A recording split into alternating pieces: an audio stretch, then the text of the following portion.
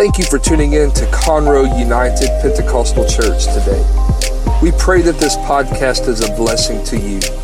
If there is ever anything we can do for you, please email admin@conroeupc.org.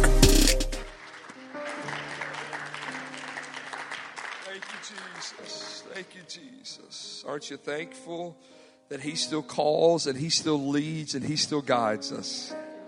And He will never stop. Stand with me this morning.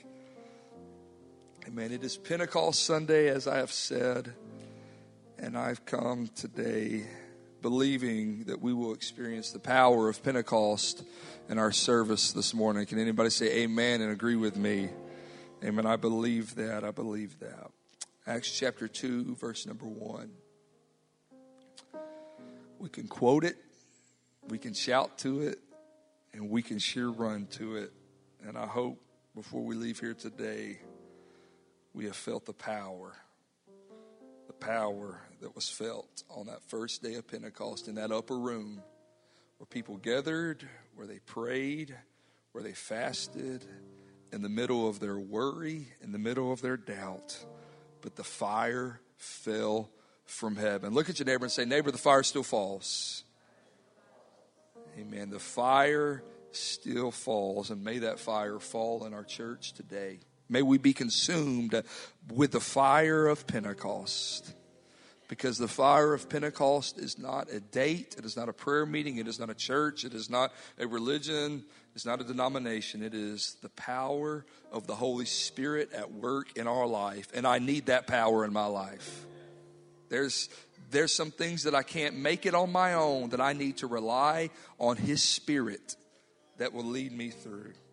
Acts chapter 2, and when the day of Pentecost was fully come, they were all with one accord and in one place. And suddenly there came a sound from heaven as of a rushing mighty wind, and it filled all the house where they were sitting. And there appeared unto them cloven tongues like as of fire, and it set upon each of them, and they were all filled with the Holy Ghost. And it did not stop there, because Scripture says, and they began to speak with other tongues as the Spirit gave them utterance. I'm thankful for the gift of the Holy Ghost this morning.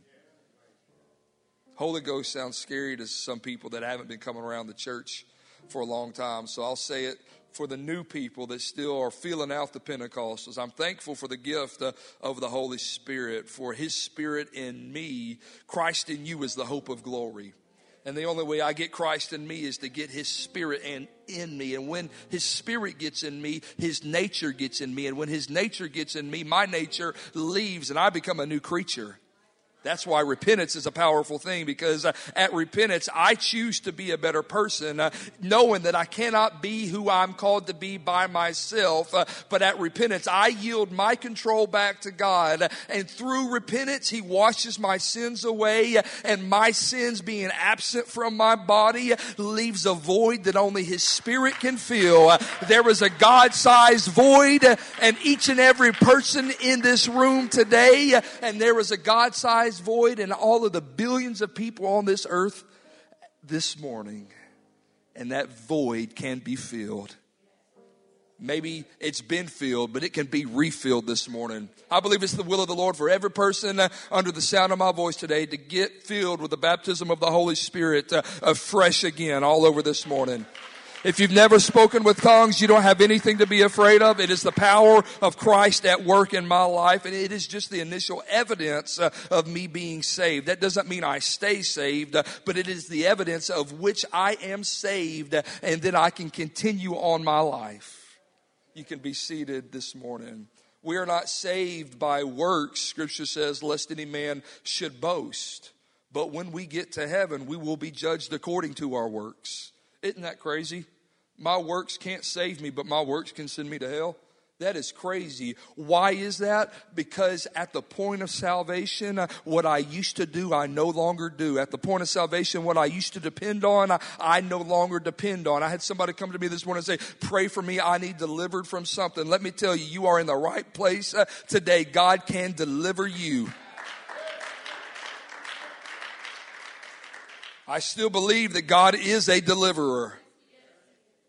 Just like he delivered the Hebrew boys out of that fire, just like he delivered the children of Israel out of the hands of the Egyptians, just like he delivered them out of that desert of which they wandered around for 40 years, he delivered them into the promised land. And just this week was a major milestone in not just political science history, but in the history of the world, that Jerusalem has been recognized as the eternal capital of the Jewish state, not the nation of Israel as we know it with borders, but the Jewish people and God's chosen people, who were set apart in the Old Testament.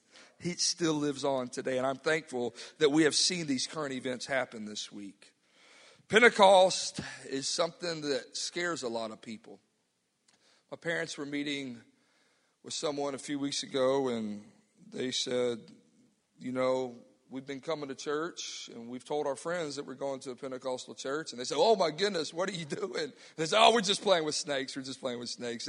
Just to scare their friends, amen. And that's funny, but true Pentecostals don't play with snakes. Everybody say amen. This old boy ain't going to play with a snake. If I'm playing with a snake, it's a dead snake, and it's because I'm digging a hole for it to just rot in, amen. Pentecost really isn't even about speaking in other tongues. Pentecostals today are known as the Holy Rollers. Pentecostals are known as those who speak with other tongues. There are religious organizations or denominations. There are affiliations of ministers. There are a vast array. There are many plethoras of the apostolic movement, which is signified by the birth of Pentecost, the birth of the church, who identify with the plan of salvation being outlined that Peter preached in Acts chapter 2. There are many flavors of that, amen. And even just a few months ago, a college football player won the national championship. I believe he was from Alabama, even though I hate that team and my mother loves them. But he recognized that at the first half of that game he was losing, and he went in and he prayed, and he told the media, I spoke in other tongues in my prayer. Everybody is now filled with the gift of the Spirit in one form or the other. They might not live a consecrated life as Scripture has outlined, but everybody, it is becoming mainstream, the power of Pentecost and the power of the gift of the Holy Spirit living in us, because we as a society are recognizing even more so this week in Houston that we cannot make it on ourselves, by ourselves. We must have the help of the Holy Spirit in our life. Yet the word Pentecost has nothing to do with speaking in tongues. That's what we think today because of the things that I've just outlined. But Pentecost, where it started, was nothing about speaking in tongues and demonstrative worship. The literal definition of Pentecost is a Greek word that means 50. Everybody say 50. It means 50. It means 50. It can be found, the first reference of the Feast of Pentecost, which led up to the day of Pentecost. One of the first references, there's some references found in Exodus, but the very first thorough reference of Pentecost or the Feast of Pentecost can be found in Leviticus chapter 23, verses 15 through 16. And ye shall count unto you from the morrow after the Sabbath. This is Moses talking. He's delivering that which the Lord hath already commanded him to deliver to the children of Israel. He said, you shall count unto you from tomorrow after the Sabbath. So the day that we would be the day that we would call Sunday, because the Jewish Sabbath would be on a Saturday or the seventh day of the week, amen? Because in Genesis, the Lord created the earth in 6 days. On the seventh day, God rested, amen? There's a lot of talk about the Sabbath. A lot of people, just a side note, say that we shouldn't worship on the Sabbath. We shouldn't worship on the seventh day of the week. We shouldn't do that. as far as the non-Jewish people, on Sundays, because Sunday is the Sabbath. But to which I want to say, if we can't worship on the seventh day of the week, then why did God resurrect himself from the grave on the seventh day of the week? And then why Pentecost, the day of Pentecost in Acts chapter 2, was a Sunday, 50 days after Easter, after Passover, was the resurrection. So I say to those who get mad about the Christians today worshiping on Sunday, if God can resurrect himself and fill us with his Spirit in the book of Acts on a Sunday, then surely I can recognize every Sunday that I live as the day that I will serve God, because he has served us. That's just a little side note there. You shall count unto you from the morrow after the Sabbath, from the day that you brought the sheaf of the wave offering. 7 Sabbaths shall be complete. So 7 weeks shall be complete, even unto the morrow after the 7th Sabbath. So the day after the 7th week. 7 times 7 is 49. So the day after the 49th day would be the 50th day. Unto the Sabbath shall ye number 50 days, and ye shall offer a new meat offering unto the Lord. That is Pentecost in the Old Testament. And ye shall offer a new meat offering refers to what we would come to know as the Feast of Pentecost. Why? Because at Passover, there was the Feast of the Leavened Bread, where they would eat bread only for a period of time, and then they would make sacrifices, and then after those sacrifices, they would reap a harvest, and then after that harvest would be 50 days, and then there would be the Feast of Pentecost, because some of you that live on a diet for your whole life until the Lord comes back, you recognize that a few days with only bread and water, after that you're ready to feast, and the church said amen. So we have the Feast of Pentecost. And that might be why so many Pentecostals like to eat today. Who knows? It might just be his sense of humor today, just playing with us, having fun with us. But to fully appreciate Pentecost and understand Pentecost, we must first go back to the children of Israel being enslaved in Egypt under the oppressive rule of Pharaoh, because that is really where Pentecost came from. Pentecost comes from Passover. And what does Passover come from? I'm glad you asked. Let's have a little history lesson. Exodus chapter 12, verses 12 through 14. For I will pass through the land of Egypt this night, this is the Lord speaking, and will smite all of the firstborn in the land of Egypt, both man and beast, and against all the gods of Egypt I will execute judgment. For I am the Lord, and the blood of the sacrificed lamb shall be for a token upon the house where you are, or the houses that you live in. And when I see the blood sprinkled or splattered or rubbed or smeared on the doorpost of your house, I will pass over you, and the plague shall not destroy you. It shall not come upon you and destroy you. What is this plague? This was the plague of death. This was the last of the plagues, where the Lord had been working on Pharaoh and sending all the plagues. And the Lord finally said, this is enough. This is enough. This is enough. And so he instituted the Passover. And then the Lord went on to say, when I smite the land of Egypt, and this day shall be unto you for a memorial. Hence, Passover happens every year, because it is a memorial. And you shall keep it a feast to the Lord throughout your generations. You shall keep it a feast by an ordinance forever. This isn't just something that the Lord was recommending. This was an ordinance. This was a command. This was a decree from the heavens to his man, leading his chosen people, that you shall do this. And as long as you live under the shed blood of an innocent lamb, I will not come in and destroy you. Fast forward to Calvary, and Jesus Christ, it represents the blood of the lamb. He was the sacrificial sacrificial lamb so that you and I today, as long as we live under the blood of the Lamb, that's why I'm thankful for the blood. As long as his blood is applied to my life, I do not have to worry about destruction. No matter what happens in this world, I might be destroyed. But if I be destroyed, so be it. I may be destroyed for the cause of Christ. Isn't it beautiful living for the Lord? That if I die, great, I die and go to heaven. But if I live another day to spread the gospel of Jesus Christ.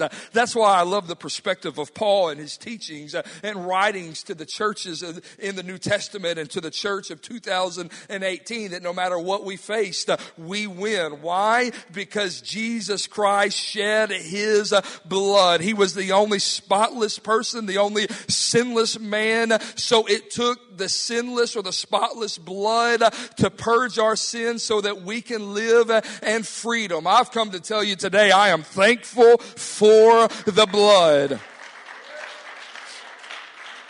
I'm thankful for the blood of Jesus Christ that has been applied to my life. The sacrificial blood of a lamb being applied on the doorpost of those Israeli children living in an Egyptian land saved their houses. It saved the firstborn son, but it also saved the firstborn of the cattle. It would save the eldest sons from being killed by the death angel. Exodus 12 and 23 says this: for the Lord will pass through to smite the Egyptians. Aren't you thankful that God just takes care of your battles? When we find ourselves enslaved in fear, when we find ourselves enslaved by circumstances that are out of our control, we can rest assured that the Lord will fight our battles for us. Somebody today just ought to lift your hands and give the Lord a wave offering and say, thank you, Jesus, for fighting on my behalf. I might not have the strength or the ability to make it on my own. I might not have the strength or the ability to control my tongue and not respond when people come against me. But then I can look back and remember that your word says you will fight for me. Isn't that a good God that we serve? It's his love that causes that. I will smite the Egyptians, and when he seeth the blood upon the lintel and on the two side posts, the Lord will pass over.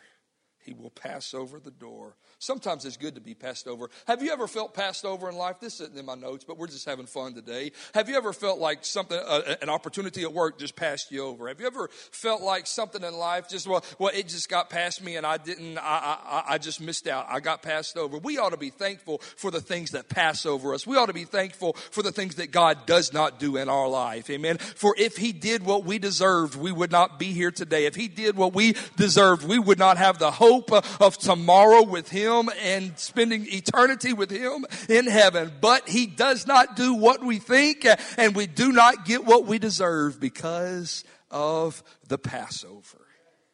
So let me hurry up before I take 2 hours, and then you don't want to come back tonight to hear Brother Stevenson. The Lord will pass over the door and will not suffer the destroyer to come in unto your house to smite you. So here's a summary of Passover that leads to Pentecost. The summary of the events that happened at Passover, there's 4, but I just want to talk about 3 this morning. The Israelites sacrificed a lamb that was without blemish. Number 2, they ate the body of the lamb, and then they used the blood of the lamb to save their lives. The third point, which we will not talk about today, would be the fast of the leavened bread, all of that. Number 4, but number 3 for us today would be the Israelites gained their freedom from slavery as a result of the Passover. So from what I can see, and I think what we can see makes sense through Scripture, is that all 3 of these events are foreshadowings of the sacrifice of Jesus. When I read the New Testament, it all points to Calvary. Everything that I read in the New Testament points to Calvary. We were teaching. I was privileged to speak in Monday Night Bible Study a few weeks ago, and it's always a challenge because they go deep, deep, deep, and I'm not a deep, deep guy. I mean, I'm going about as deep as I can go with you this morning, and they asked some very deep questions and all of this stuff. But we got to talking about this, and I just got to talking about just following the pathway of God's love and how thankful I am that I live in this dispensation. For if I had been under the old covenant, my sins were not washed away, but they were rolled forward. But thanks be to God that I live under this dispensation of grace. By grace through faith am I saved. That not am I saved according to my works, but I am saved according to the blood of the Lamb. And the blood that he shed wipes away all sins, past, present, and future that will ever take place. He took on sin. He was not sin. He never did sin, but he took on the guilt, the shame, and the burden of all the sin for all of humanity so that we can be with him forever in paradise. Streets of gold, pearly gates, no more sorrow, no more cancer, no more confusion, no more heartache. Just me and Jesus. Just me and the angels. Just me and Peter. Just me and Paul. Just me and you and your lost loved ones who will be saved, and your saved loved ones who have already gone on to meet their reward. I am thankful for the blood. Oh, I better calm down this morning. I'm thankful for the blood. I'm thankful for Jesus was a lamb without blemish. He was the lamb without blemish. 1 John chapter 3. Now let's go to the to the New Testament. 1 John 3 and 5. And ye know that he was manifested to take away our sins. He being Jesus, manifested. He was born of a virgin. He was manifested in the flesh. The Son of God, God robed in flesh. God with us, Emmanuel, came, and he was manifested to take away our sins. He did not come to heal and give parables, even though he did, and we are thankful for that, because it is also that nature of God that is wrapped in the Holy Spirit, God's nature that lives in us, that allows us to see miracle signs and wonders today. But we live not according to miracle signs and wonders. We live to see Jesus, and how I see Jesus is his blood being applied to my life. We know that Jesus was manifested to take away our sins, and in him was no sin. In Jesus was no sin. Hebrews chapter 4 verse 15 says, for we have not an high priest which cannot be touched with the feelings of infirmities, but was in all points tempted like we are tempted, yet without sin. Or we can bring it forward to 2018. He was 100% man and 100% God. He was God robed in flesh. He was deity with skin, but he had every temptation that you and I had faced. He had the temptation to sin because he was man also. But he knew that if he did partake in sin, there could be no bloodshed for our sins, which would mean there would be no way for you and I to be in communion and in relationship with Jesus Christ. That's why I'm thankful. I'm thankful that God robed himself in flesh. Since Jesus did not have any sin, he was able to be the spiritual Passover, the new covenant Passover. And this is also why John said in John chapter 1 verse 29, the next day John seeth Jesus coming unto him, and saith, behold the Lamb of God, which taketh away the sins of the world. This is why we don't believe in three gods, but we believe in one God. There's not a triune Godhead. There was one God who is above all, through all, and in us all, and his name is Jesus. Paul said in Colossians, for in him dwelleth all the fullness of the Godhead bodily. Jesus is God. Jesus is the Son. Jesus is the Holy Spirit. God is all these three in one. Let me tell you who Jesus is what the old song says. Christ alone, cornerstone. Through him the weak made strong. Through him blind eyes are open, but also through him the dead can live again through the gift of his Spirit living in him. That means through him the unrighteousness that used to live in me is no more because I have the nature and the righteousness of Jesus Christ. Yes, I can sin. Yes, I can choose to walk away. It's not a once saved, always saved theology, but it is a theology that says you cannot go too far from Him, that He cannot reach you. You cannot mess up too big to where His blood cannot be applied to your life. Can somebody stand to your feet? I feel the Holy Ghost in this room right now. And can you thank Him for the resurrection that happened in your life? For he died for our sins. He was buried in a tomb and He resurrected on the third day. And I died to myself at repentance. I am buried with Him in the waters of baptism, and I am resurrected as a new creature with the gift of His Holy Spirit living in me. That is evidenced by speaking in other tongues. The gift of salvation. Whoa, I feel like having church. You ought to give God praise. We're not talking about miracles, but you can surely shout about the blood of Jesus.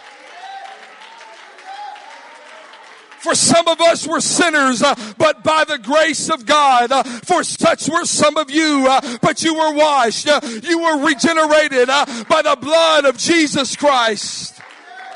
So that today we can live and we can feel what we feel in this room today. I just believe that somebody's going to get their miracle today. I believe that somebody's going to get the gift of the Holy Ghost today.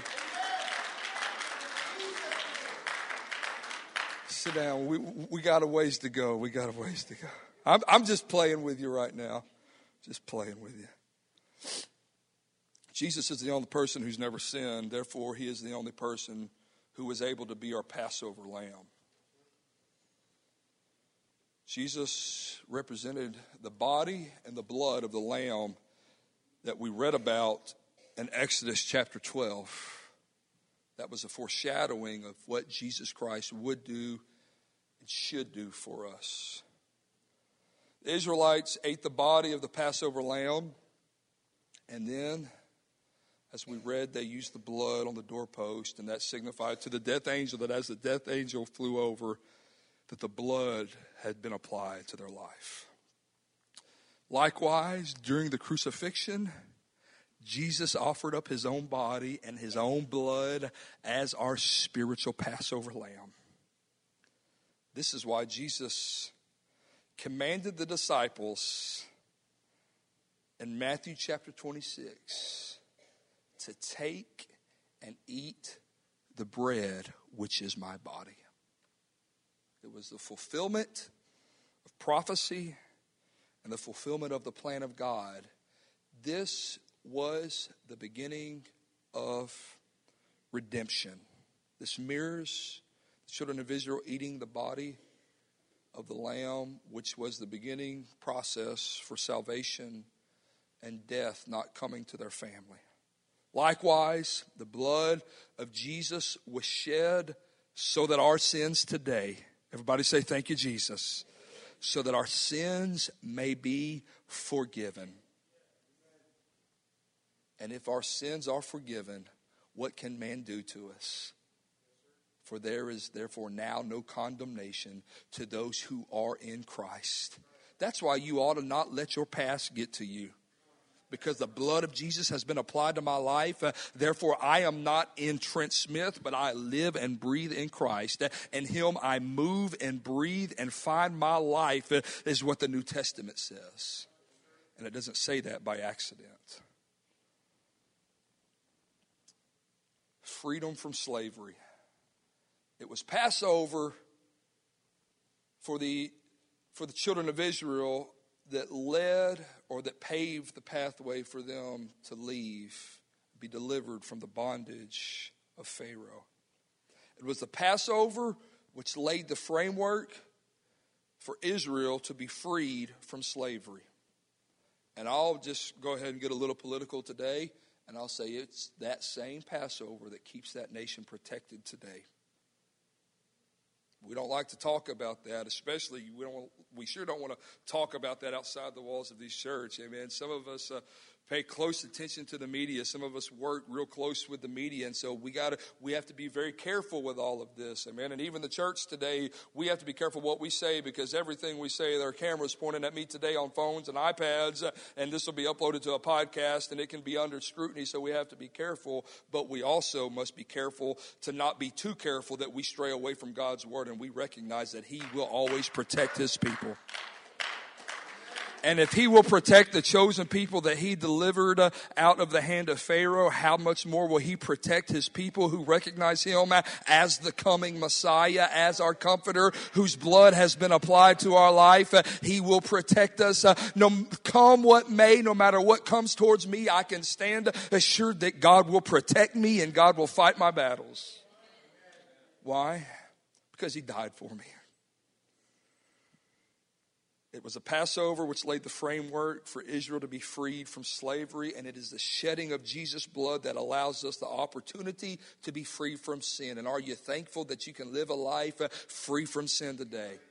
Oh, that doesn't mean we're always successful, but it means we have the opportunity. Why? Because we have a high priest in Christ Jesus who made it possible that when he died on the cross, the veil was split in two. And that was not just a sheet that stood in front of the holiest of holies, but history says, and theologians say, that curtain was so thick that that they could tie 12 of the strongest Roman horses on each side of that veil or that sheet or that curtain, and the strongest war horses of the day could not tear the veil. But what man can't undo, God can undo. That's why I don't have to live under the consequences of sin, because Jesus is powerful. His blood is strong enough. It's strong enough not just to forgive my sins, but Scripture says he washes my sins away as far as the east is from the west. That means he forgets it. That means it is forever settled in heaven that I can be free. We can be free because of his blood. John chapter 8, verse 34 through 36 says this. Jesus answered, I got to hurry. Jesus answered and said to them, verily, verily, I say unto you, whosoever committeth sin is the servant of sin. We can relate to that because we've all committed sins and we've all been a slave to sin.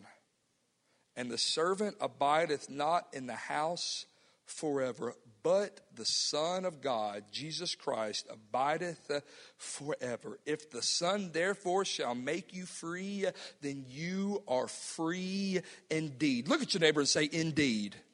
Indeed. Indeed. I am free indeed. I am free. It doesn't matter what people say about. It doesn't matter what people say about me. It doesn't matter what people accuse me of. I have the blood of Jesus Christ applied to my life, and I love everybody. But I don't have time for everybody's talk, and I don't have time for the opinions of everybody. And you shouldn't either. You should live your life according to God's blood and plan and direction for your life, and recognize that if He be for you, who could ever be against you?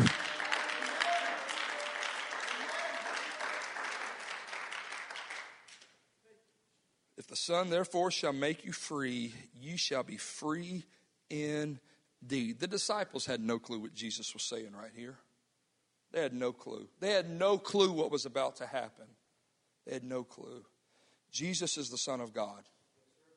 There is but one God. Deuteronomy 6:4. Hear, O Israel, the Lord our God is one Lord, one Lord, one Lord.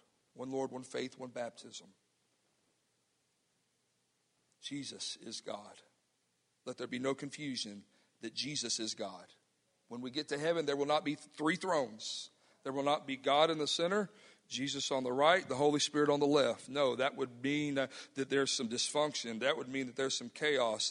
Jesus is God, and in him dwelleth all the fullness of the Godhead.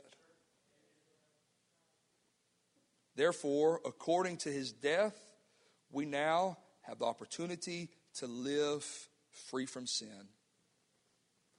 That's why Jesus was also able to tell the woman at the well. Remember the lady who was about to be stoned? He looked at her accusers and said, those of you who have not sinned, you can cast the first stone. Well, what happened? They dropped the stones and they fled because conviction had set in their heart. And then Jesus turned and looked at her. He said, go and sin no more. And if he could tell that to her, that means it's possible for you and I in 2018 to go and sin no more. That doesn't mean it's easy. That doesn't mean there won't be difficult days. That doesn't mean that after we're saved, the old temptation, the temptation to drink the things we used to drink, to go the places we usto go, to wear the things we used to wear, say the words we used to say. It doesn't mean that those temptations won't come to us, but it does mean that we have the ability through the blood of Jesus to stay saved. And let me encourage us today, since I'm moving a little slow, that when we get saved, we need to leave the old things behind us. Let me just say that nicely. But let me also tell the saved church folks that if you see a new baby slip up and make a mistake, whether you see it in person or this crazy thing we call social media, we don't need a bunch of saviors and a bunch of little Jesuses going around trying to fix things. Give it to God and let God fix it. For such were some of you. Such were some of you. I would a whole lot rather correct and help and disciple a new believer than have to drag a bunch of old believers who are believers in name only along and say, come on, we can have a revival. I'm glad we're having some of the problems we're having right now. I'm glad that some of us get uncomfortable when we see some of the things we're seeing right now. Why? Because that means the redemptive blood at Jesus is alive and at work in our community. Some of you need to just get with me right now. Come on, think about what I'm thinking about. We might see things that we don't like. We might see things around the church that we don't agree with that might be contrary to God's word. But that does not mean the church is going backwards. That just means the church has an outstretched hand and we are seeking to offer the hope of Jesus Christ to the hopeless, to the addicted, to the adulteress, to the fornicator, to the homosexual, to the thief, to the liar. Oh, come on. If the blood of Jesus Christ is good enough for me, the blood of Jesus Christ is good enough for all. That's the power of Pentecost. The power of Pentecost meant that you did not have to be a Jew to be saved. You did not have to have the bloodline of the Jewish people to be saved. And I do not have that lineage, but I still have the blood of Jesus applied to my life because of the outpouring of the gift of the Spirit. Oh, come on, somebody give God praise this morning.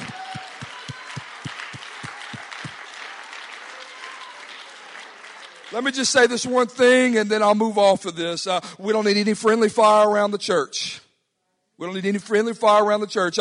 We don't need any new babies assassinated or cannibalized because our old believers see things that we don't like. You might not like it and I might not like it, but you didn't get delivered in year one either. It took you 3, 4, 5, 6, 7, 8, 9, 10, 11 years to get delivered. And it might take these new babies that long to get delivered too. As long as they get delivered, I'm happy. As long as they're taking steps in the right direction, I am one happy preacher. Oh, I better move on. Main idea. That means I'm getting close to the end. That's what it means in my notes. Got 15 minutes. It was just a few chapters after this in John chapter 8 where Jesus said that if you are free, you are free indeed. It was just a few chapters after that when he began speaking to the disciples about his death, burial, resurrection, and ultimately his ascension into glory. And still they had no clue because they were like you and I. They were men. They were not God. Jesus said this in John 14, 1 through 5. This is what we hear at funerals. But it's really not a funeral passage of Scripture. It's a redemptive passage of Scripture. Let not your heart be troubled. That means that he was speaking to some worrywarts. That means he was speaking to some people who were ignorant of their surroundings. And although they trusted Jesus as a minister and as a man, they had not yet received the revelation that Jesus is our Messiah. He said, let not your heart be troubled. You believe in God, believe also in me. Hello, there was but one God. In my Father's house are many mansions. If it were not so, I would not be telling you this stuff right now. but I wouldn't tell you that I'm going to prepare a place for you. And if I go to prepare a place for you, I will come again. And today I'm anticipating his return. Come on, I am thankful that we have the promise that he will come back again for us. I don't have to live in fear. I don't have to live in worry. I don't have to live in doubt. Now, if I'm living in sin, there'll probably be some worry, some fear, and some doubt in my life. But I don't have to get all hokey-pokey feeling about the soon coming of the Lord. I can get excited about the fact that he promised in the book of John, he promised his disciples that he would come again. And so today I celebrate the fact that he did not come yesterday. So that means I'm one day closer to eternity with him. Oh, yeah. See, this eternity stuff scares us. This eternity stuff really blows our mind. But whenever we truly grasp the words of the old song, this world is not my home. I'm just passing through. My treasures should really be laid up somewhere beyond the blue skies in another world, in another heaven that we read about in the book of Revelation. A city, a new Jerusalem, where God's chosen people who have not just the lineage of the Jewish people, but also the lineage of Jesus Christ and his blood flowing through our veins. That's why we have royal blood flowing through our veins, because his blood flows through our veins. But I don't have to live in fear, because he is coming again, and he's coming for you and I. He is coming for a church, and I am glad to be a part of the church today. I'm not just talking about 1612 Oddfellow. I'm not just talking about Conroe United Pentecostal Church. I'm talking about the church that was bought with the blood of Jesus. I'm thankful to be a part of that church, because he's coming to rapture the church. That's why it's important to be a part of a church. That's why we're glad that you're here. Not so we can have fancy things and live good life, but we're happy that you're here, because we're not living for this world. My wife and I announced this week that we're beginning the process of building a house, Lord willing, and the creek don't rise, or the Lord don't come back. But if the Lord comes back, I will never be happier to have never lived in that house that we've been dreaming and praying about. I will be happy that he came back. This world is not my home. I don't live according to this world. I don't think according to this world. I don't invest my money according to this world. I invest every part of my being according to the fact that he is coming again, and that life will last forever. And this life is just a vapor. Life is just a vapor. It's here today and it's gone tomorrow. But when we get to the other side, when we stand in that line and Peter begins to go through those books, it's not just one book, it is books of life. That means there's a lot of people going to heaven. Go read Revelation. Go read about it. It's an incredible thing. Amen. Go. Scripture says you're wise if you just go read the book of Revelation, but go read about it. And that is our hope, that he's coming back for us. I got to hurry. So Jesus said, let not your heart be troubled. I go to prepare a place for you. I will come again, and I receive you unto myself, that where I am, there you may also be. So he was telling them, look, I'm going to heaven, and I'm coming back to you, so that there will no longer be a void of your presence and my presence. Yes, my presence is there because I'm omnipresent, and my spirit lives in you, but we will be at the same location in the same place when he comes back. And whether I go, you know, and the way you will also know. This statement spurred many questions for the disciples. You can go read this whole chapter of John, chapter 14. Jesus attempted to answer their questions. Thomas, of course, had to ask some questions. Why? Because he was Thomas and he liked to doubt. And then Philip began to ask some questions. And this is what Jesus replied to some of Philip's questions. John chapter 14, verses 18 and 19. Finally, Jesus said, in other words, Jesus said, look, Philip, look, y'all have asked enough questions. I've said enough things. Finally, this is what I'm going to say. And we're going to leave it at this. And we got to move and we got to do some other things. I will not leave you comfortless. I will not leave you in doubt. I will not leave you in worry. The Greek root word for that word comfortless means I will not leave you fatherless. I will not leave you alone. I will not leave you unprotected, but I will be your protector.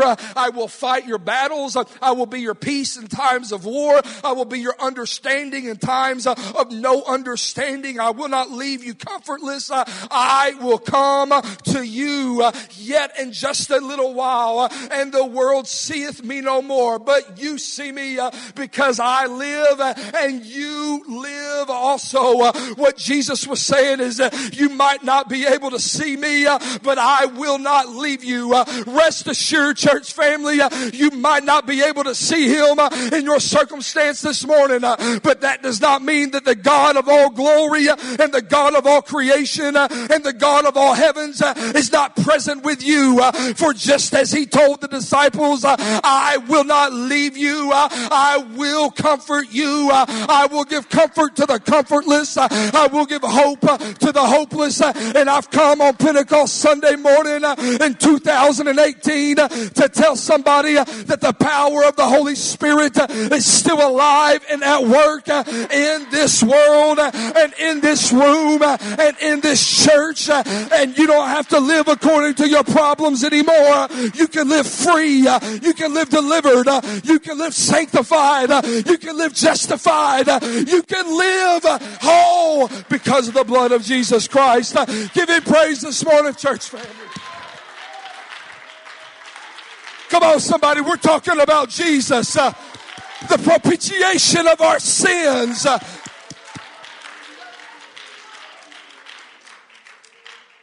Propitiation. This wasn't in my notes. I told Monday night Bible study that y'all were going to hear me talk about this.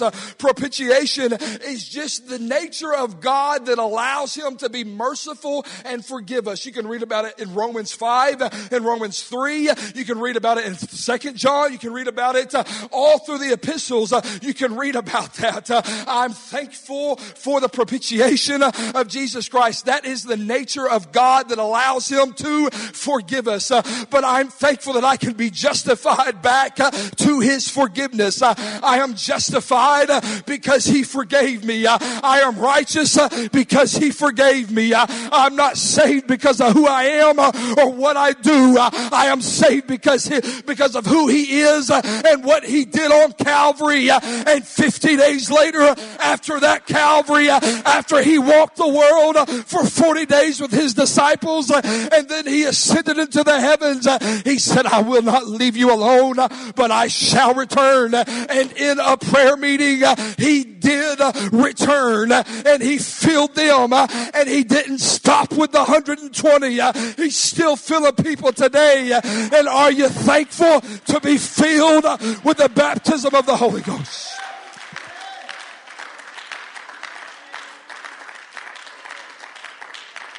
Now fast forward after the death, the burial, and the resurrection of Jesus Christ to Acts chapter 1 verse 4 through 9, and being assembled together with them, speaking of Jesus with the disciples and with the believers, he commanded them that they should not depart from Jerusalem. But he said, wait for the promise of the Father. That same promise that he gave them in John chapter 14, that he would not leave them comfortless. Wait for that promise. Wait for it. Wait for the promise of the Father, which saith he, speaking of Jesus talking, ye have heard of me talk about. He's referencing his own words in John 14 here. For John truly baptized with water, but ye shall be baptized with the Holy Ghost not many days hence from now. Not many days from this day you will be baptized. They were anticipating that day, but today, May 20th, 2018, we don't have to live and wait in anticipation. We can receive his Spirit today.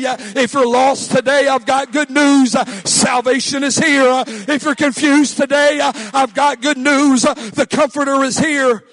Can you give him praise for that?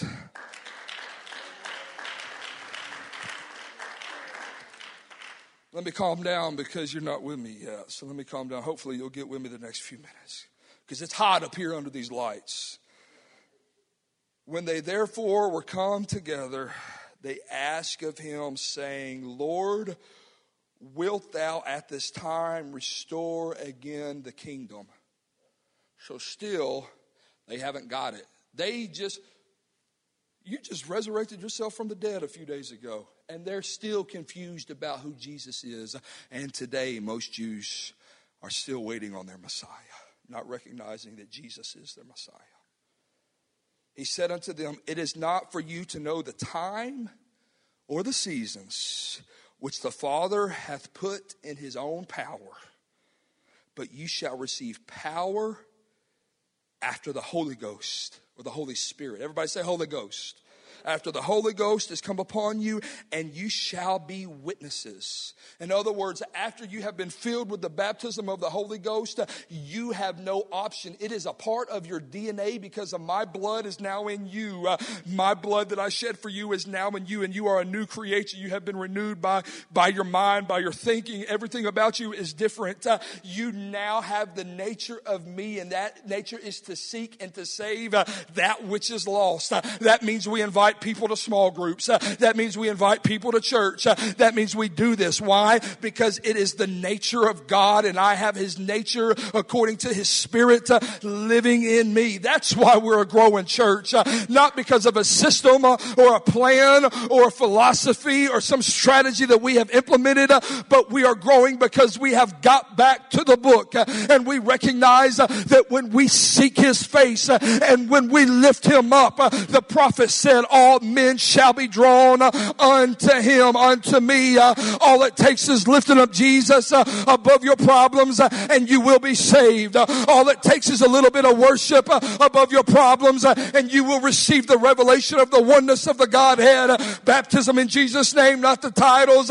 You will receive all these revelations, and you will live a new life and a free life. And is anybody thankful that you have experienced that in your life? Stand with me this morning. And while they looked into the heavens, after Jesus had just told them about this power from on high coming down to them, they looked into the heavens, because as Jesus was saying this, he was floating, ascending, going to another world. And confusion set in. While they looked into the heavens, two angels appeared and said, why stand you gazing here? He just told you what to do. He just told you how to live. He told you that he's coming. He's told you that he will not leave you comfortless. He knew how you would feel in this moment, and that's why he expected you to do what he just told you to do. And from here, the disciples journeyed to the upper room. Scripture says it was a Sabbath journey. It was a 7-day journey. And then they were in that upper room for 3 days, praying and fasting and believing for what God would do. So a total of 10 days. And then that's when we find ourselves at our text. And suddenly there came a sound from heaven as of a rushing mighty wind, and it filled all of the house where they were sitting, and there had appeared unto them cloven tongues like as of fire, and it sat upon each and every one of them, and they were all filled with the gift of the Holy Ghost. That is what Pentecost is, church family. Pentecost is not a name on the sign. Pentecost is not a religion or denomination in which we affiliate ourselves with. But Pentecost is the fact that I have been bought by the blood of Jesus Christ, and his blood is applied to my life. And they were in one place. Everybody say one place. They were in one mind. Everybody say one mind.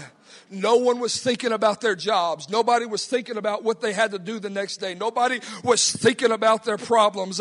They were all thinking Jesus made us a promise, and we believe he is going to fulfill his promises to us. And we read in the book of Acts that he did fulfill his promise, and that ought to be good news to you, that he will fulfill his promises to you. But I wonder this morning what would happen since we are in one place together. together. But if we could get in one mind, there was no limit to what could happen in this room. There was no limit to what he could deliver you from. There was no limit to the cancer that God can heal from your body. There was no limit to what God can do. And it gets quiet because now it's time to act. It's time to act right now. Preachers close, and now it's time for us to respond. And will we respond like they did in the upper room? I'm telling you, we need to respond like they did in that upper room. If we could get in one mind in this room today, the Spirit would fall in this house and it would start a movement in your family that you have not even dreamed of. It would start, help me Holy Ghost this morning, it would start something in your mind and something in your career and something in your finances that you are not creative enough to dream or plan or conjure up. But the gift of the Spirit in you would change your circumstance. I've come to tell you this morning that you've been fighting a battle for a long time, but in a moment the battle can change. In the moment the tide of the battle can change. In a moment you can be delivered. In a moment you can be set free. In a moment your life can change. In a moment your loved one can be saved. I'm here preaching to you today about a God that still saves. So today just isn't a normal day. Today's Pentecost. Look at your neighbor and say, it's Pentecost. I feel like I'm trying to drag you right now. Look at your neighbor and say, it's Pentecost. Look at your neighbor and say, I'm Pentecostal. Pentecostal people do Pentecostal things. I'll say it again. Pentecostal people do Pentecostal things. Humans do human things, right? Mothers do motherly things, right? You mothers can do things that Kayla can grab a spoon and reach 20 feet, it seems like 20 feet to the back of that Yukon and whap young Elder Presley right on the side of the head. She got that go-go gadget on, just reaches around corners and does all. Why? Because she has the nature of a mother. We're serving a God who has the nature of a father, and he wants good things for his children. It is not his will for you to suffer. It is not his will for you to perish. It is not his will for you today to live in confusion. It is his will for at 1612 Oddfellow Street in Conroe, Texas, for somebody to get saved and delivered today. And does anybody want to see it? If you believe it, could you just come with me around the front this morning and lift your voice and lift your hands and experience a little Pentecost on your own. Thank you, Jesus, for saving me. Come on, lift your voice this morning. Lift your voice this morning. Come on, lift your voice this morning. Thank you, Jesus.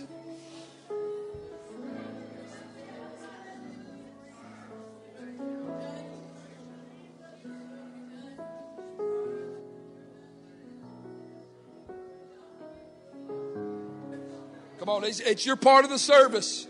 What are you going to do with this power? What are you going to do with this promise, church family? I challenge somebody to step out in faith this morning and respond to the moving of the Spirit in your life.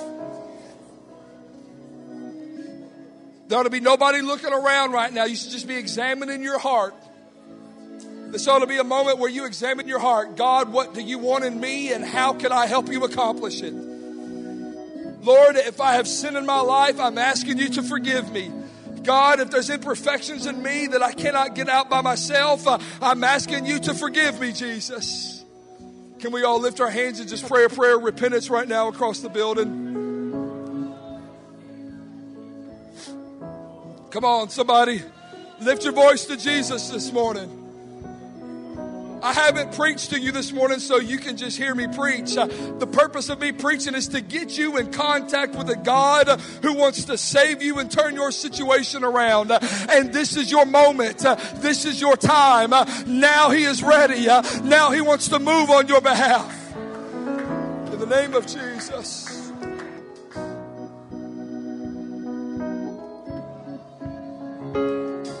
I'm free indeed in Christ. I'm free.